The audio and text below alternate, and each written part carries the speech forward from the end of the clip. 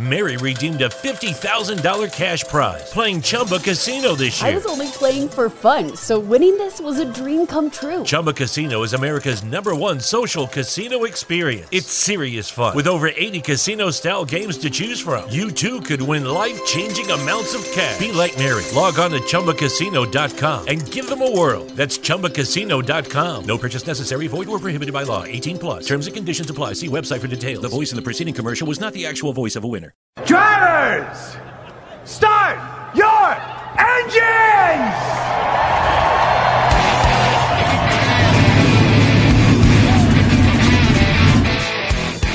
Hit the pace car! What for? Because you hit every other damn thing out there, I want you to be perfect! When I'm driving, I got a guy on the radio who talks to me. It's him. He talks to me.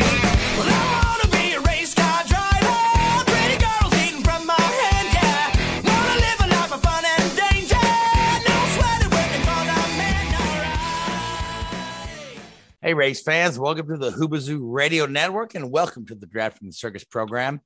My name is Frank Santoroski. I'll be your host for the next hour as we talk about all the racing last week and preview next week. Joining me in the studio, I have Richard Uden and Luis Torres. Fellas, how we doing? Hey, how's it going? Going pretty good. All right, so before we get into the racing, we are grieving here a little bit at Drafting the Circuits. We've lost one of our own, but I'm just going to throw this whole thing to Richard and let him break that news to you, and then I'll chime in a bit. Richard, all yours. Yeah, thanks, Frank. Yeah, I mean, so often every week we come on this show and we talk about something that we're all passionate about, you know, our racing and all the series, you know, around the world, and you know, unfortunately at times, you know, you have some, you know, these events can take the lives of some drivers, you know, doing what they love, and we touch on that, and other times we have to touch on drivers, you know, that are from a bygone era, from, you know, when I was growing up or Frank was growing up, and we touch on their memory. But as Frank mentioned, yeah, we lost one of our own this last week, Gray Warren. For those of you listening that remember Gray, you know, one of the sort of cornerstones of the show for a number of years. Unfortunately, hasn't been with us, you know, battling some health issues for the last 2 years. And unfortunately, early this week, a day after his 65th birthday, he succumbed to cancer, which was a real shame. I first met Gray when I started at Richard Childress Racing back in early 2015. I was this wide-eyed kid sort of thing who'd just moved over from Formula One teams in England, and you know, there was a fair bit of you know, trepidation on my part about the move, and you know, there was a bit of kickback from some of the guys that I was working with. You know, what's this, you know, kid coming over from, to quote Talladega Nights, Formula One. And you know, it was very much similar to that for those of you that know the movie. But Gray was cut from a different cloth to most of the guys that we were working with. He all he cared about was racing, and he was fascinated by my stories and experiences in Europe, and as I was fascinated by his stories and experiences in NASCAR. And it really, you know, talking to him and sharing those experiences really helped me get an understanding of what the sport was all about. And he was one of those guys that was you know, a real racer at heart, and dedicated to doing the job he loved. Prior to being at RCR, he'd been at Bill Davis Racing for a long time, which I think is probably where he made his name. But you name it, Gray had done you know, what anything you could ever imagine in the sport. And when I got to know him, he was running the parts department and the at RCR, and I dread to think the number of times when he bailed me out trying to, you know, managing to scrounge a sort of next day delivery on a part for something that I needed to get to the track or whatever it was. But you know, he would always come through for you, and he was he was a great guy. And unfortunately, we both were subject to the cuts at RCR around about the same time, and you know, we went separate ways. But through through the show, we kept in contact, and I sort of became regular on here with Gray and Frank and Seth, and I know Luis, you sort of did a couple of shows with Gray there before he had to take a back step. As a matter of fact, it was Gray that invited you to the show. I still remember you. He goes, yep. I've met the most amazing guy. He's from England. He's worked in Formula One. Let's get him on as a guest. Yeah. So Gray brought you into this. He did. Yeah. Little fall with us. We were just talking about, that show was when this was originally done live back in, that must have been 5 years ago now, at least. Easily, with a vastly different panel, but it was a live show, and I was like, remember my wife was listening to it in the other room while I was on in the bedroom, recording it with you guys, and and his enthusiasm and depth of knowledge for the sport, and he was a sportsman as well, not just racing. He did a lot of local sport in the North Carolina area, a lot of high school basketball, and all of that sort of side of things. So he was extremely well known in the area and very, very highly respected. And for a long time, I think we'd all hoped that he would have been able to be in a position to come back on the show. But I think from unfortunately some of the social media posts that him and his family have been putting out over the last few months, it would it's pretty obvious that that was never going to happen. But it's a great loss. We really have. He was a really, really good guy, and he'd do anything, for anybody to help anybody out. And he was one of those guys that really helped me, make that transition to come and work here. And you can't put a price on that when people do. And I've as much as possible tried to learn from that and help other people coming over. I know a couple of guys that are moving over here from the UK in the next few months, and I want to try and carry on some of that support that Gray was able to give me, because I certainly wouldn't have been as comparatively successful doing what I was doing without the support of guys like Gray. He was very, very special, and Guy, he'll be seriously missed. He really will. Yeah, I mean, like when it comes to the show, when I first joined the show, they had the established panel of Candace, Ronnie, and Gray. They had Michelle Rahal, who was doing open wheel. I was invited to come on and do an open wheel segment every week, but pretty much my role was to do my little IndyCar news and then shut up the rest of the show. But I me, I like to contribute, and I would try to chime in here and there, and then it was they said, maybe you should just do your IndyCar piece and hang up. But it was Gray that encouraged me to contribute and be a part of the show. And then when those other folks left the show, it was me and Gray, and then we had brought on you, Richard. We had Joey Bars and Chris. Seth was in there. Seth was in there. Yeah, we had the rotating panels, but Gray was there, and then somehow hosting the show fell into my lap. I didn't know if I could do that, but Gray knew I could do it, and he was when we used to do the show, I always introduced Gray as my right hand man. I said, welcome to Driver Circus. Got my right hand man Gray Warren with me, and he was right there.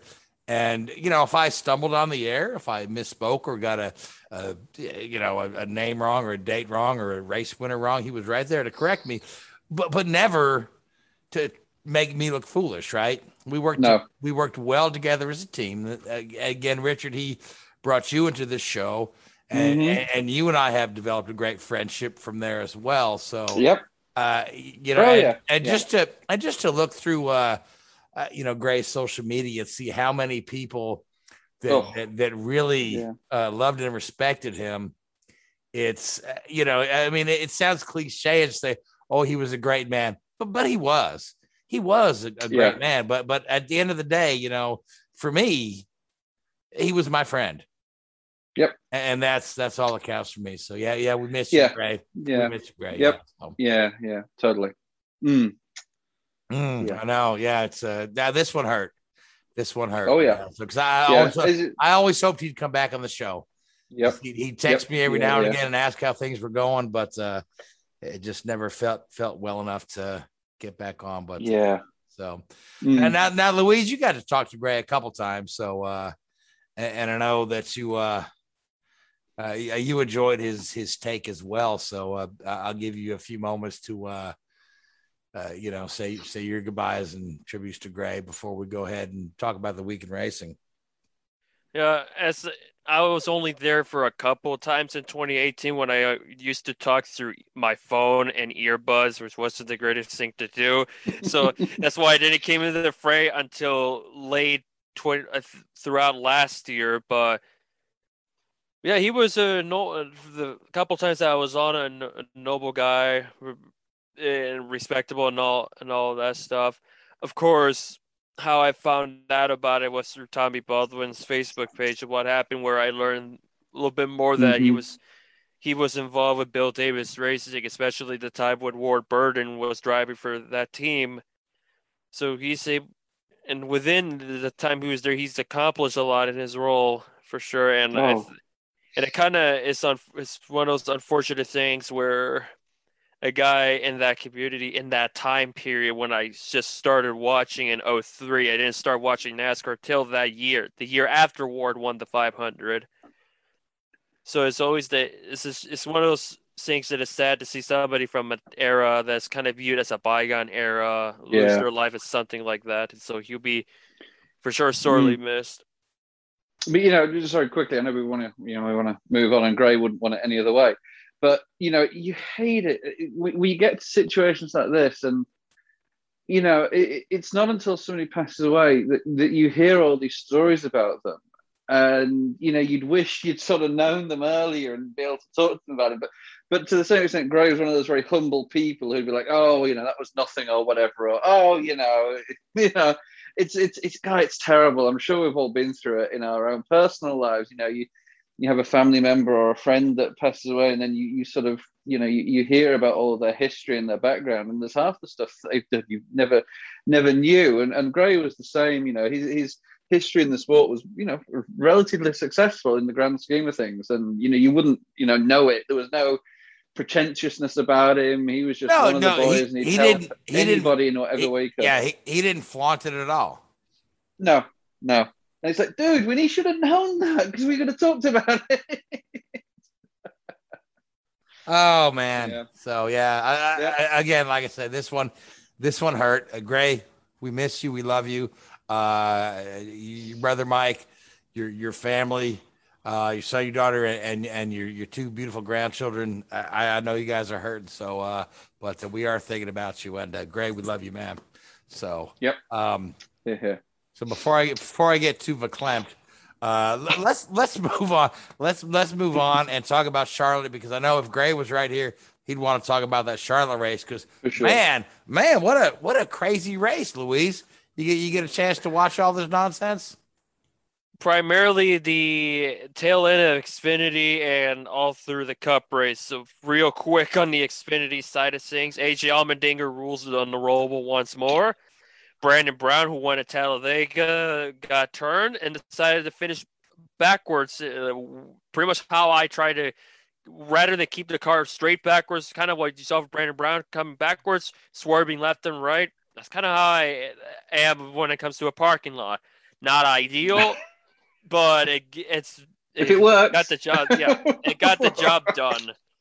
And a tip of the cap to Sam Mayer, who finally had luck on his side, albeit not the result he wanted, because he missed the chicane, so he gave up what should have been a top 5 race, top 3, to finish, to barely hang on to the top 10. Sage Karam also was on the verge of a top 10. He got problems towards on the last lap as well.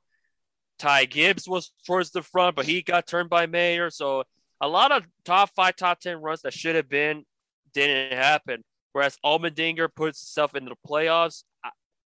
Guys, Harrison Burton, who won multiple times last year, is going to go to Cup next year, made it through the round of 8, while Jeb did not. And Jeb will not be back with Colleague Racing, in large part nutrition, agriculture being out of the sport. He doesn't have a ride for 2022. So once again, Jeb is on the outside looking in. Unlike Matt DiBenedetto, at least Burton has a win in his stock, which was the game this year at a Talladega, which was rain shortened, which ironically both Talladega races were shortened due to weather, with Jeb winning the spring one that ended due to heavy torrential downpour, and Brandon Brown won it via darkness because of the race time being late and also the 2 red flags that involved. Speaking involved Allmendinger and Mayer. So Allmendinger had a great bounce back from a disastrous Talladega to get to the next round. So it'd be curious to see how Allmendinger, Cindric, and those guys fare, especially Harrison Burton, going forward. And under news in Xfinity, Michael Annett is going to no longer be a full-time driver next season. I mean, I kind of expected that to be because of his injuries, how he was going to attempt to run in Indianapolis, then he put somebody else in the car.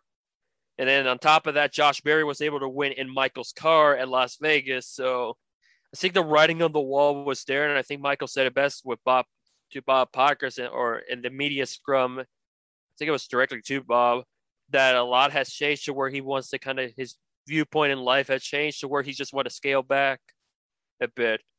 Lucky Land Casino, asking people, what's the weirdest place you've gotten lucky? Lucky? In line at the deli, I guess? Aha, in my dentist's office. More than once, actually. Do I have to say? Yes, you do. In the car before my kids' PTA meeting. Really? Yes. Excuse me, what's the weirdest place you've gotten lucky? I never win and tell. Well, there you have it. You can get lucky anywhere, playing at LuckyLandSlots.com. Play for free right now. Are you feeling lucky? No purchase necessary. Void where prohibited by law. 18+. Terms and conditions apply. See website for details. Mary redeemed a $50,000 cash prize playing Chumba Casino this year. I was only playing for fun, so winning this was a dream come true. Chumba Casino is America's #1 social casino experience. It's serious fun. With over 80 casino-style games to choose from, you too could win life-changing amounts of cash. Be like Mary. Log on to ChumbaCasino.com and give them a whirl. That's ChumbaCasino.com. No purchase necessary. Void where prohibited by law. 18+. Terms and conditions apply. See website for details. The voice in the preceding commercial was not the actual voice of a winner. And Michael only has that one win at Daytona in 2019, but he's kind of like not the worst driver out there. He's been pretty decent, but I feel like there's been a couple things that kind of hurt his career. Obviously, one, this injury at Daytona many, many years ago certainly set him back a ton. Then obviously going to Cup for a couple of years where it kind of led him to nowhere. He's one of very few drivers to have 100 Cup starts without a top 10. So be curious to see how many more races will Annett plan to drive. And imagine he'll drive Phoenix, since that's going to be the last one as a full-time driver. But we'll see how he goes about things. Yeah, but you got to really look at AJ Allmendinger as a serious contender.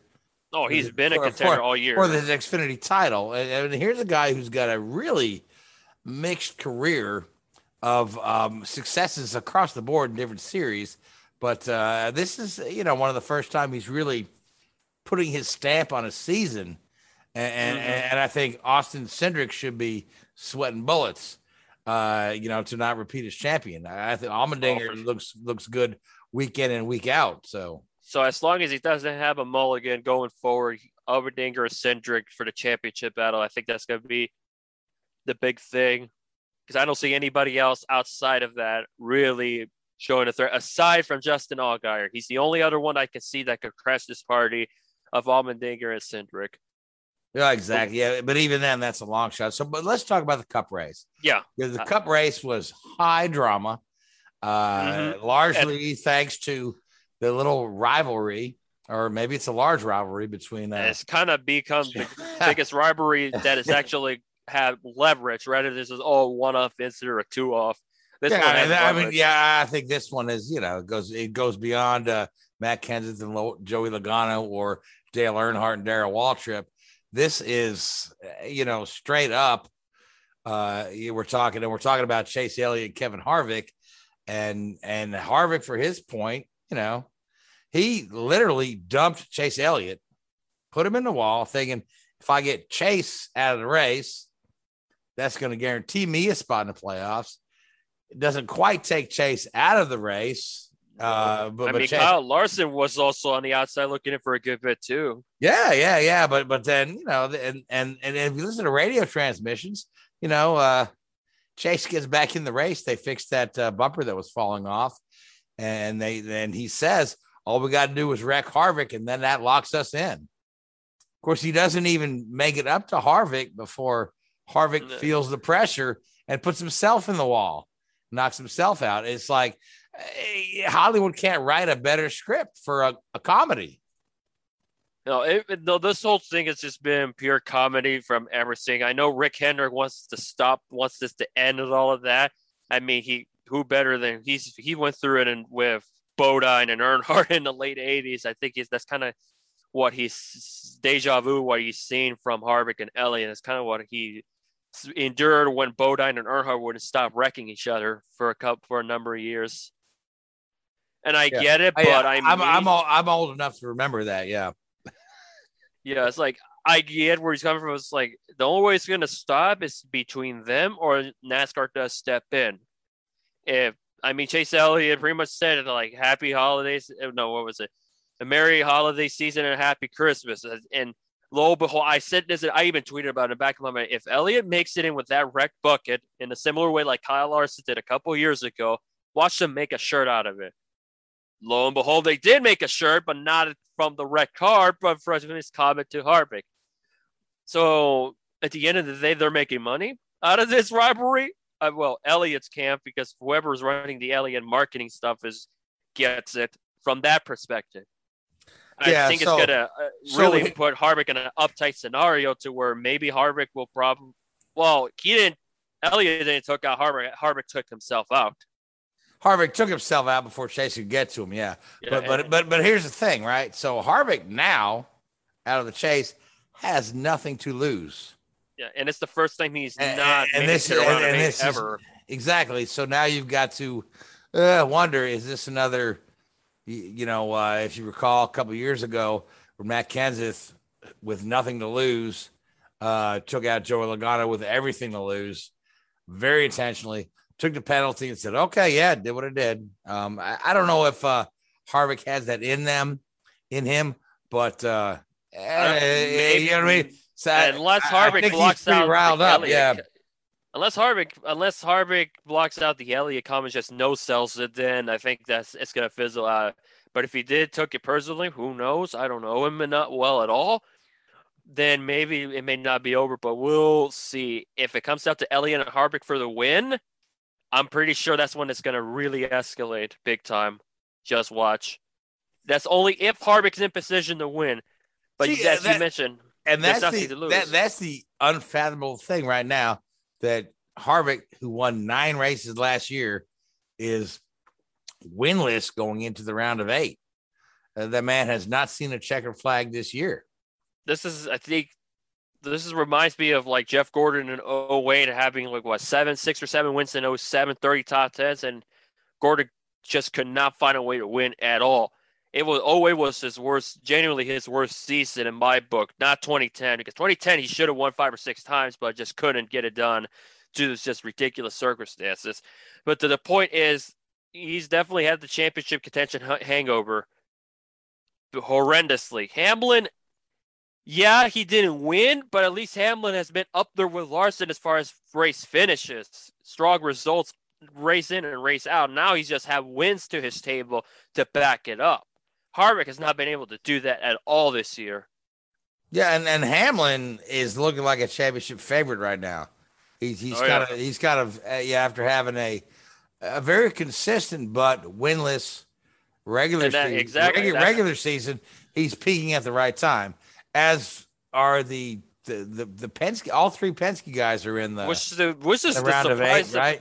Which is my surprise at this playoffs, how the Penske made it this far. Because, like I mentioned at the very beginning, I just did not have confidence on Keselowski or Logano making it far compared to Blaney, and now all 3 of them are in the round of 8.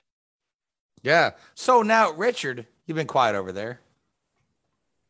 I would say that once per show. So exactly. So the Charlotte Roval as a track, okay. It certainly delivers a good show, but but is it pure racing? I mean, it's you and I grew up watching guys drive on road courses to perfection, right? And try to, and these, it just, the driving itself is very sloppy at the Roval. It's very sloppy. Guys are going way over the track limits, and knocking one another out. But I think, I feel like it's more of a, more of an entertainment value than pure road racing. But at the end of the day, it is fun to watch. It is. And I think what you have to realize is you're to a certain extent, you're trying to fit a square peg into a round hole with these cars. Fundamentally, these cars are not designed at their core for road racing. They're designed for oval race. They're designed for ovals. So you are compromising massively with vehicle performance and vehicle dynamics and vehicle setup to make it work. So you're always going to be compromised. So there are always going to be limitations into what the drivers can do. However, it's getting better. You've got to give them credit. A lot of the guys that you would consider a hopeless at road racing have, in the last 3 or 4 years, have massively stepped up and have been semi-competitive. And you look at, so I think Monday, Tuesday, they were actually testing the next-gen car at the Roval. And they actually put some lap times out, and they were like 5 seconds a lap faster, some of them. I think Denny Hamlin did one lap where he must have missed a chicane off because he was like 4 seconds faster than anybody else. But I think on the whole, I think there's a lot more speed in those new cars, and that will come from the suspension geometry and the configuration of those. You go to fully independent suspension, and the car's more evenly balanced. You don't have this big left side weight bias like you do on a conventional Cup car at the moment. So I think next year it will be better. Yeah, they could probably do a few things to tighten up some of the driving standards, should we say. These are big, heavy cars. And if they can bounce a curb, they will bounce a curb. A little sausage curb in there isn't going to swell. They did it in Indianapolis, didn't they? It's wrecked half the field. But yeah, put a few of those curbs from turn 6 at Indianapolis around the Roval and you'd be sorted. Just ask Joey Logano. I mean, for me, the interesting thing when we get to these, infield road courses on ovals like Indianapolis or like Charlotte is that the cars never spread out. Yeah, you see a Formula One race or an IndyCar race, the cars will spread out. The NASCAR cars stay bunched. And that's purely due to the aerodynamic. Exactly. But the amount of guys who said, oh, the 29 spun me, the 48 spun me, it's just because they're so evenly matched. But again, to your point, the next car, the Gen 7 car, is built more like an IMSA car.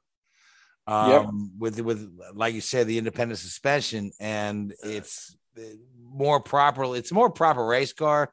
I mean, that'll offend some NASCAR purists to say this is a proper race car, but I feel like we might see a little bit of that spreading out of the field. I'll say this though. Yeah.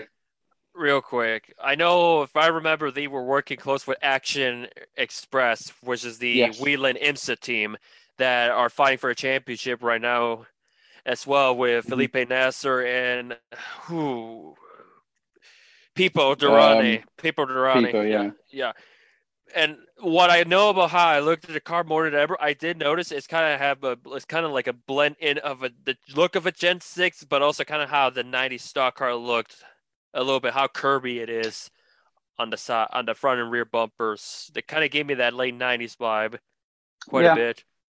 Yeah, I mean, they keep going to try to, match them as much as possible with the commercially available vehicle that they're supposed to replicate, obviously. I mean, the Truck Series are kind of doing that next year. Now they kind of look like their counterparts, except Toyota's just doesn't look aesthetically pleasing to the eye. The Ford, I think that's the Ford that, I don't remember. It's been a couple weeks. Yeah, I know that. I know there's got a few changes in there, but there's got to be areas where the teams can differentiate themselves and the manufacturers can differentiate themselves. But I also think it's a generational thing as well. I think as long as NASCAR keeps up with this road course calendar in terms of having 5 or 6 road courses in a season rather than the 2 they had for a long period of time, as we get into the next generation of driver talent and driver pool that will through natural progression, I think you're going to see better racing, because these guys that are coming through will, have to be very, very skillful road course racers. And it may also encourage more kids that learn on the road courses to go into, the Truck Series and Xfinity and NASCAR, rather than just purely the kids that do like the midgets and the quarter mile stuff. So it'll be interesting to see how that happens and how that progresses. But see, that's it. I think we're in this balance at the moment. That's a very interesting topic to bring up, because the reason why guys that do quarter midgets and dirt track and USAC don't get into Indy cars because the training is not proper. You're better off to do like Skip Barber, SCCA, Lucas Oil, and then get in the road to Indy program. But if NASCAR is going to go to a more road course heavy schedule, does that mean that we're going to have another major race series that shuts out the USAC dirt guys and the USAC pavement guys? Yeah, you know what I mean? I don't think so. And I'm not saying next year. I'm saying 5, 6, 7, 5, 6, 7, 10 years down the road. Is that where we're heading? I mean, in all fairness, we've been talking about you could flip that. You can flip that. And who won last week at the Roval? Well, we haven't talked about that big. That's right. But what I'm saying is, what's his background? Oh, yeah, it's straight up USAC dirt. Yeah. Yeah, exactly. So, that's kind of how if you people have first heard of him a decade ago. Yeah, if you have a guy with pure talent, they will adapt and they will grow. You look at Jimmy Johnson. From my understanding, Jimmy Johnson started out, in driving, and I think Jeff Gordon was the same. They both started out driving single-seater sort of series, or more road course. I want to say Jimmy Johnson was off-road. Yeah, Jimmy Johnson was driving off-road trucks. And so, Jeff Gordon was USAC single-seaters. So, look, they did okay for themselves in tin tops, didn't they? Yeah. I think the big thing is like now it's going to be, we talked about how the USAC drivers going to IndyCar has been tough for 50 plus years. I know Robin Miller, God bless his soul, was the main guy kind of reminding us all that it's just tough for these USAC guys to really get into IndyCar. To where, like, I know DeHardy and I briefly discussed about it back in the month of May. If a Cody Swanson wants to make it to the Indianapolis 500, he probably has to go through the road at Indy. The same with Ernie Francis Jr. Like, he's super successful Trans Am champion. Looks like he's going to get an Indy Lights test out of it. Looks like that's where he might end up, open wheels rather than the stock car route. Frank, do you want to mention Austin Cindric now? Yeah. Austin Cindric has made the comment that his road to the Indy 500 goes through NASCAR. Yeah, which makes no sense. But hey, it's an in-joke on this show. Well, but now, I mean, he's going to Cup for Penske. I was gonna say now that you got Jimmy Johnson there, why not? You know what I mean? Jimmy Johnson's road to the Indy 500 went through Cup, but in all fairness, Austin Cindric's road to the Indy 500 is probably through his dad's.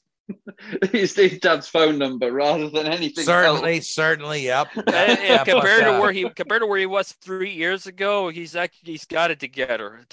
He's the one that's he's got it together. We'll see how he does in the top level though, and that's the thing that whenever Ty Gibbs goes to Cup, maybe in a couple years, we'll see because Ty did not start it too good until last year, late 2019, and this past year alone. Oh, he's been impressive. He's been incredibly impressive. Yeah, and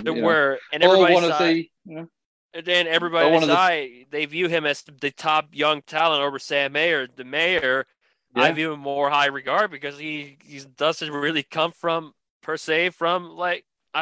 don't quote me on that because I can't remember exactly, but he comes from a different background. And the same thing I view with Jesse Love, who's going for a second ARCA West championship. He does some of the dirt in the short track. So be curious to see in the coming years where he goes. Does he want to be a successful dirt racer, or he wants to try to be a successful stock car driver? So who won the Roval? You mentioned it now. I know Kyle Larson won the Roval, okay? Yeah. There we go. There you go. Joey getting off topic. So let's, guys. Joey Head did not finish 8th, unfortunately. He got taken out on somebody else's mess that Truex got so mad about. Well, I mean, Louise, that was the craziest prediction ever for you to decide who's going to finish 8th. So, but let's, where are we off to next? We're off to Texas. Texas, okay? So find out who's going to be our first man going to the championship for. All right, so our eliminated drivers are Kevin Harvick, William Byron, Alex Bowman, Christopher Bell. Right, all the drivers that name that starts with the last name starts with a B and Harvick. Same guys that they were above the cut. They were below the cut last week. So now we're down to we've got 4 races to go. Right. In this season, including the championship finale at Phoenix. We just have 3 more races to decide who's going to be battling for the title at Phoenix. Same goes for Xfinity. Truck Series just has Martinsville to decide the championship for lineup. Right. And we have left in the thing, we've got all 3 Penske cars, right? Mm-hmm. 3 out of 4 Gibbs cars. Mm-hmm. And 2 Hendrick cars. That is correct, which is pretty much on it's pretty much built up aside from pretty much the drivers that have been the most consistent all season long are in this battle now. Absolutely, yeah. So, I mean, as it is, so who do you like for Texas? I mean, look no further than Kyle Larson, but since Keselowski is still in this and I know the road courses were not kind to him. I know he got knocked around multiple times at the Roval as well. I think he'll make I think he pulls the upset. I think Keselowski could get it done and punch himself into the championship 4. I think he can do it. Remember, I look back to the All-Star race a little bit to see if there's a way to how they do. The difference is there'll be no PJ1 at Texas. It's going to be all resin. I think that's what they did in Nashville. And which I think could favor an outsiders like the Ganassis of Kurt Busch and Ross Chastain. But other than Keselowski, I think you look no further than Kyle Larson probably being the first man punching his ticket to the championship 4. And so are you picking Larson or Keselowski? This was a really simple question, and you're overcomplicating it. As always. I wanted to bring I wanted to bring up Keselowski real quick, but I think at the end of the day, look no further than Larson probably getting it done. All right. If you're gonna pick Larson, I'll pick Keselowski. Richard, who do you like? Oh, I mean, I think it's hard to look past Larson, isn't it? I hate to steal your pick there, but yeah, I'm double up on that one. Oh, so you can double up on Larson. All right, so I think so. Yeah, it's hard not to. I think he's just got that little bit extra. He does, yeah. He has all year. All right, so Formula One was in Turkey. They were indeed. Valtteri Bottas got his first win of the season. You did indeed. Yep. So let's go over Turkey real quick, and then after that, let's talk about this story that involves Alfa Romeo, Colton Herta, and Michael Andretti. Yeah. So back in Turkey again. Again, Turkey's one of those tracks that we've talked about that sort of really benefited from the global crisis we've had in the last 18 months or so. And again, it put on a pretty good show. They resurfaced the track from last year when it was like trying to watch Bambi on ice with those guys spinning all over the place last year in that on that crazy surface. Drier this year through Friday and Saturday, but then Sunday it was this sort of weird weather. Really, it was sort of raining a little bit, but it was pretty cold out there. It was never really warm enough for the rain to lift, and so everybody was pretty much on medium tires for the whole race. I think Seb Vettel did like one lap on slick tires, and he spanned that many times. I think distance wise, he probably drove 2 laps. But yeah, he was the only guy that had been on slick tires in the 2020 and 2021 Turkish Grand Prix, and he managed 1 lap from. But no, I think given the fact that they knew or they had a pretty good odds it was going to be a wet race, Mercedes took the decision to replace the internal combustion engine on Lewis's car, which would give him a 10-place grid penalty, as opposed to Max Verstappen, who had the back of the grid start in Russia because they replaced every component in the engine. So the MGUK, the internal combustion engine, the hybrid system, all of those things were replaced on the Red Bull. Mercedes, they just replaced their internal combustion engine. So although Hamilton put a fantastic lap together, he ended up starting the race back in 11th, and Valtteri inherited the pole from Max, who was second. And throughout the race, really, it was intermediate tires for the whole race. Valtteri sort of held that position off the lead and drove a fantastic race and dominated the race, really. Anytime Verstappen or somebody could get close, he managed to extend the gap, and they played the pit stop strategy perfectly.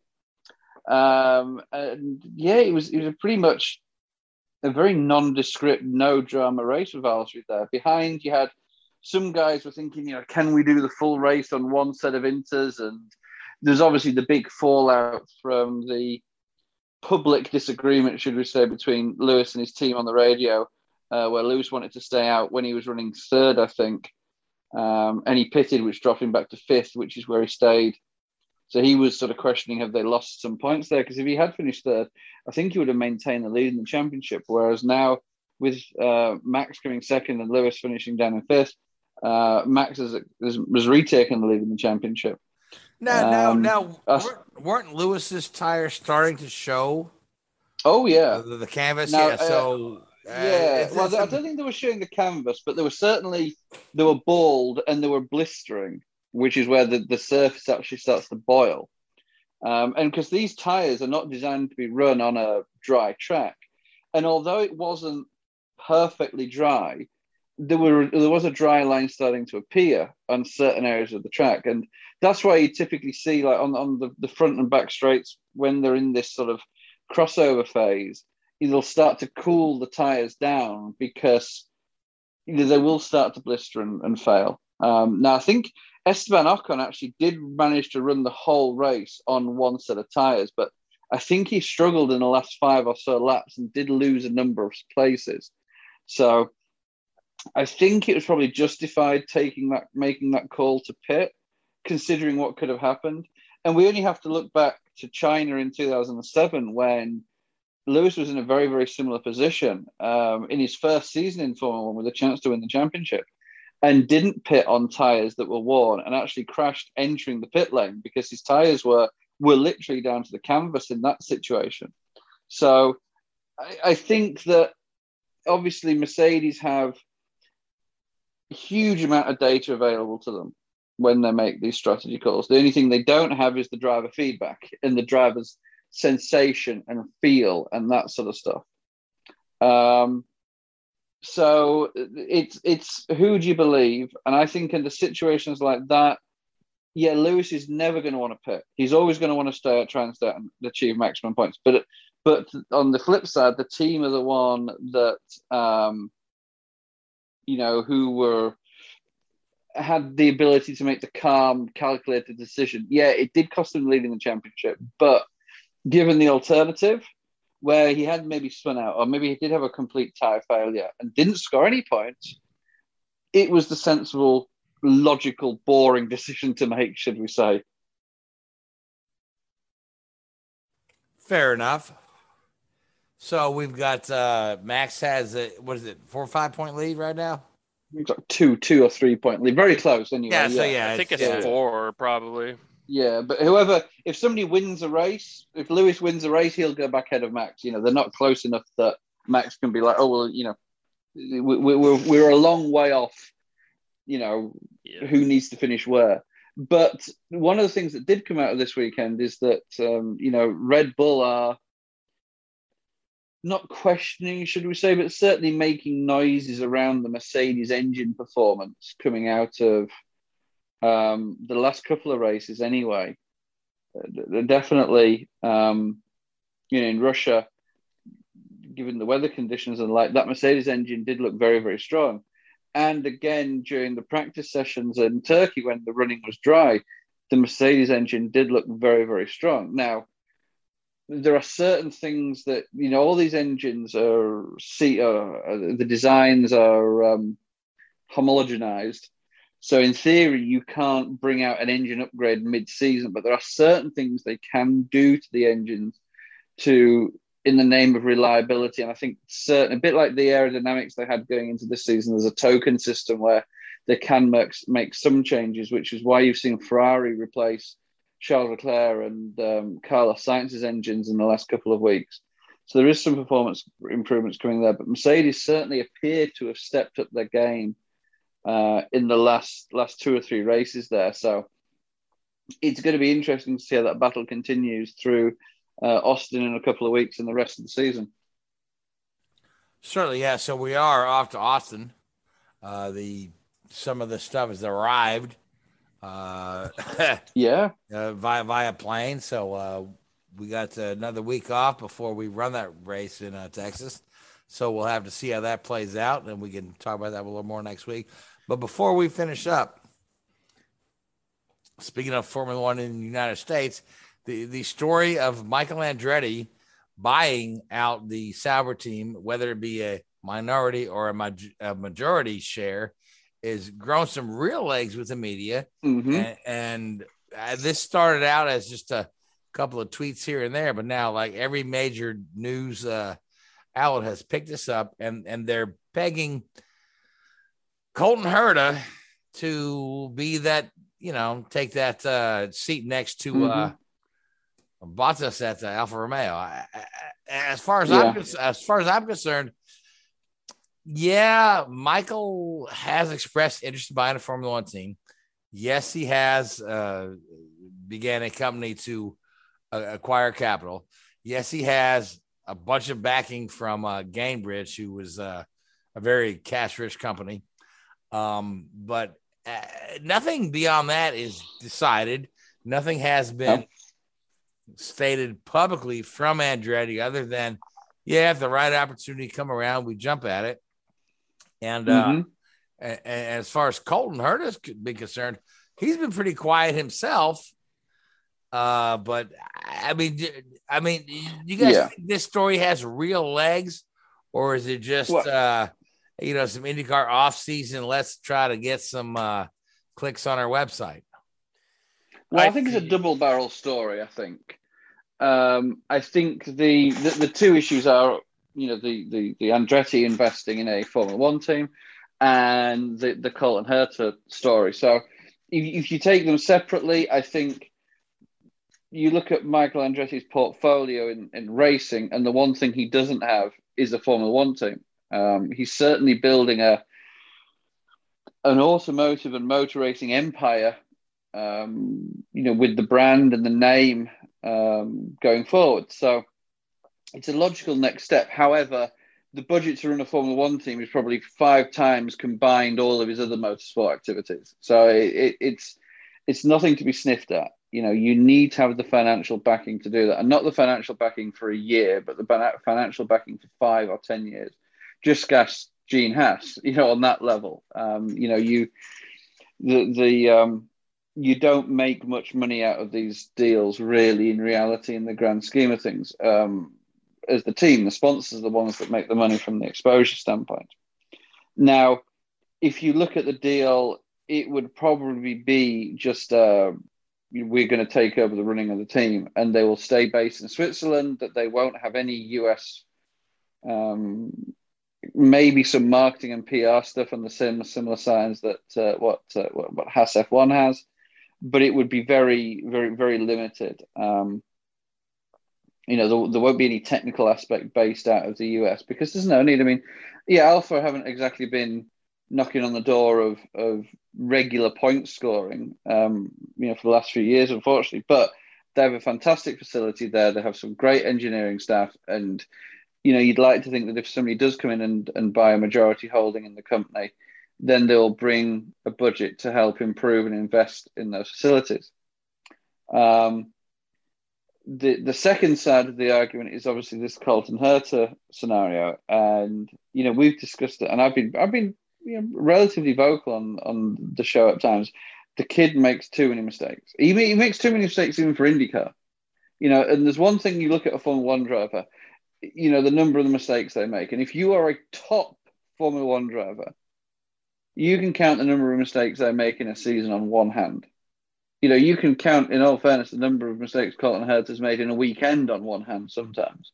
And that's just, he's young and he's inexperienced, he's learning. But unfortunately, in Formula One, that's no excuse. You had guys like, Max Verstappen coming in at 17 and not making mistakes.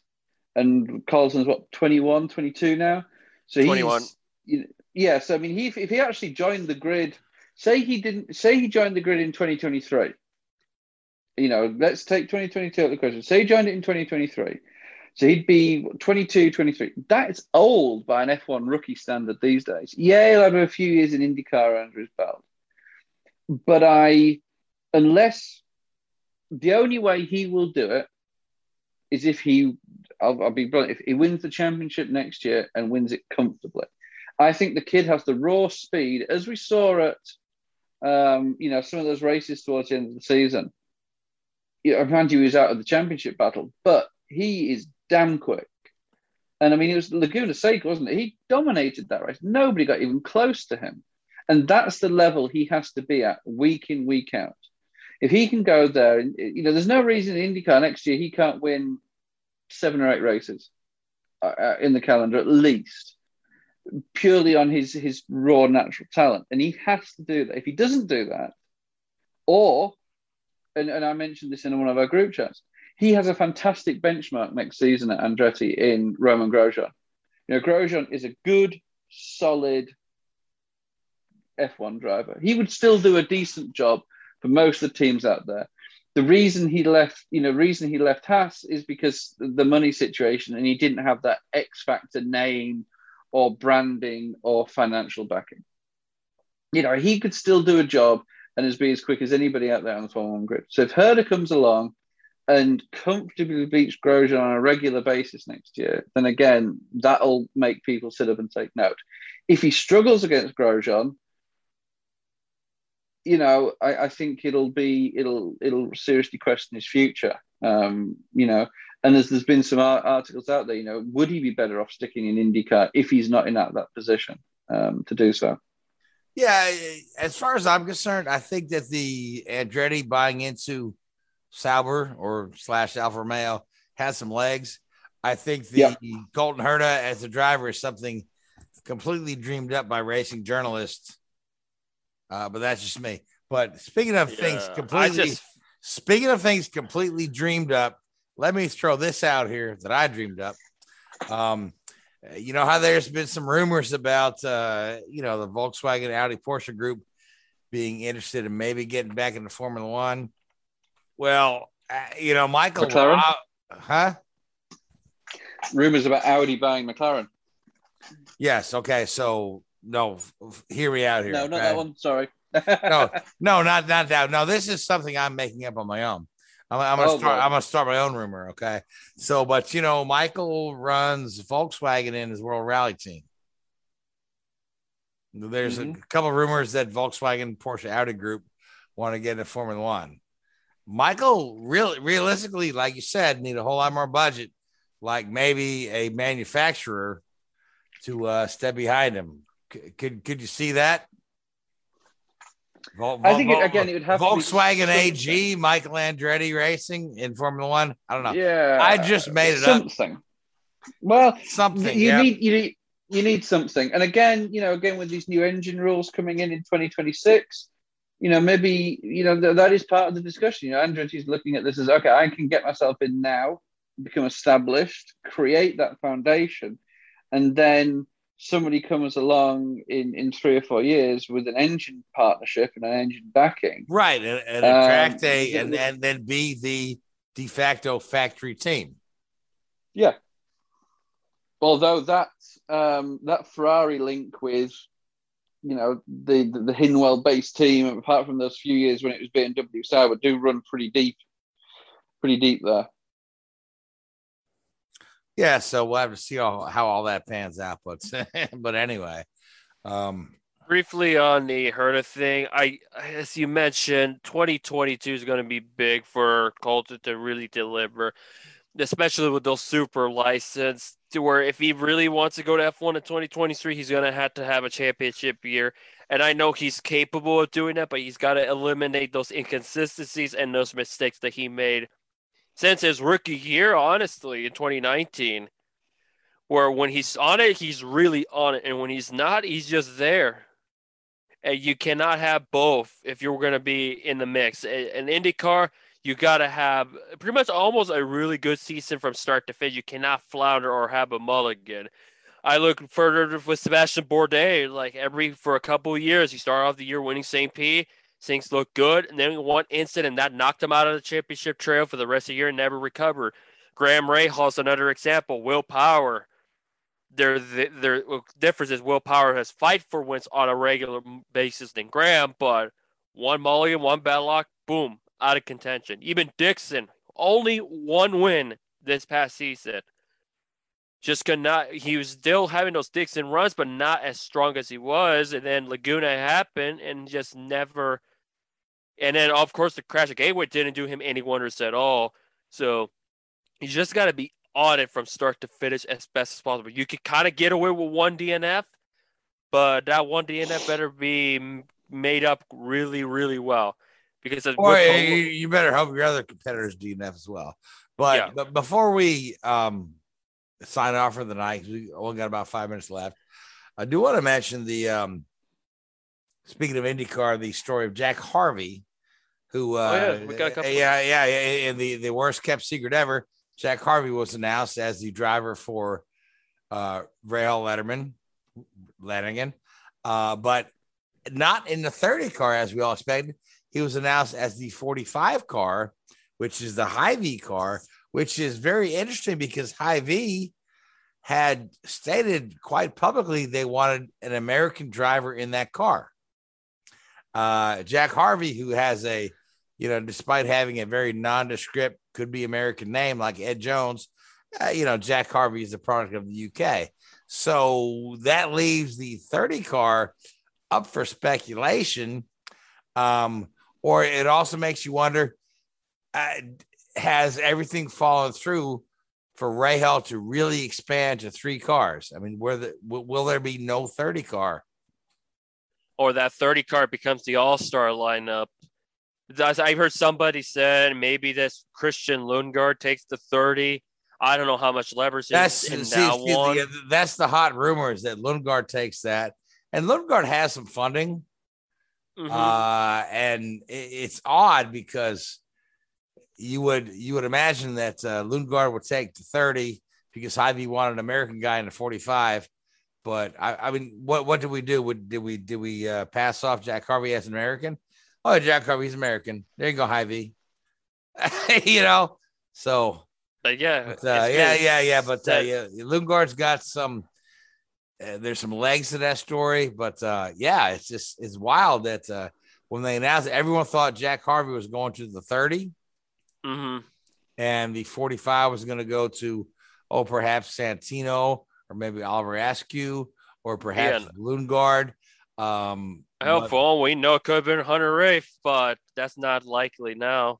Hey. That they could have put Graham Rahal on a 45, give Hy-Vee their American guy, and true they could have moved that around, but or do what that move things around. But I would seriously love to see Ray Hall running 3 cars full time, and I hope that still happens. I think that's the plan, and I think that's been the plan for a while. I was just curious who they put in that car. What I do know is that you mentioned it. Well, yeah, you could put Graham in the 45, but still be the 15 teams, just kind of like with Hendrick with the number switch. The origin is still with X. What? Oh, here we go again. I'm not going to go into that whole Hendrick ancestral thing, but I'll leave that I'll leave that on hold. But you get the point. No, I get the point. But at the end of the day,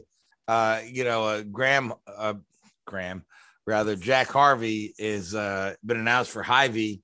Mm-hmm. Photographed in the Hy-Vee colors and everything. So Hy-Vee is evidently pretty good with Jack Harvey. Yeah. And why wouldn't they be? Why wouldn't they be? I think Jack Harvey has the potential to win some races if he, gets a better race strategist than he had with Michael Shank. That's the thing. The race craft needs to work. Qualifying is on it. We don't have to question it. Yeah, we know the guy can drive. It just, it's like Michael Shank Racing decides to say, well, let's take a pretty good strategy and instead substitute something that gives us a 1% chance of winning, and we've seen it time and time again where they go off strategy. We saw with Elio where he could have won, at the season ender at Long Beach. Yeah. So, all right. Well, we are out of time. So we've already made our picks for Texas. The Formula One race in Texas, we can make our picks next week. So I'll give you guys a moment for a final thought apiece. At the end of the day, this whole thing of go back to Kyle Larson, the fact that at one point he was outside looking in because he was dealing with alternator and battery issues and all of that stuff. The fact he was able to rally back to win kind of shows you where that 5 team is all together. They rally.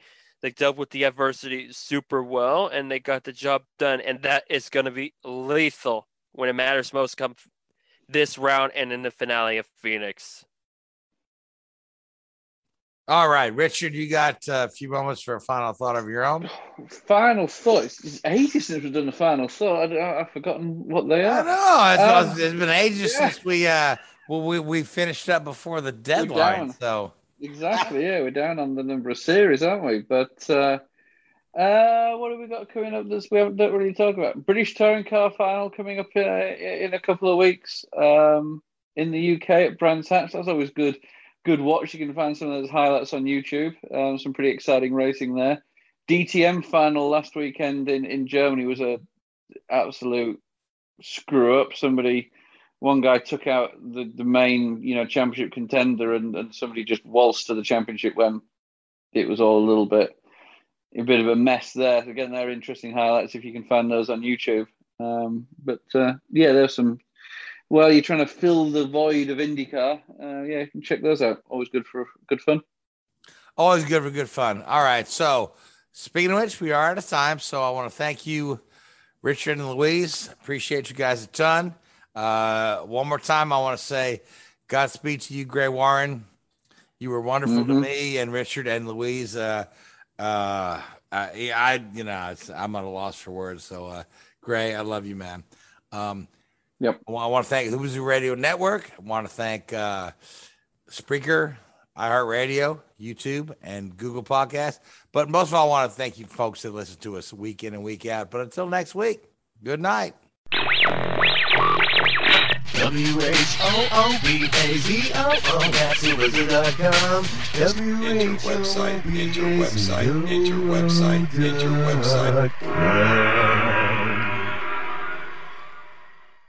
Mary redeemed a $50,000 cash prize playing Chumba Casino this year. I was only playing for fun, so winning this was a dream come true. Chumba Casino is America's #1 social casino experience. It's serious fun. With over 80 casino-style games to choose from, you too could win life-changing amounts of cash. Be like Mary. Log on to ChumbaCasino.com and give them a whirl. That's ChumbaCasino.com. No purchase necessary. Void where prohibited by law. 18+. Terms and conditions apply. See website for details. The voice in the preceding commercial was not the actual voice of a winner.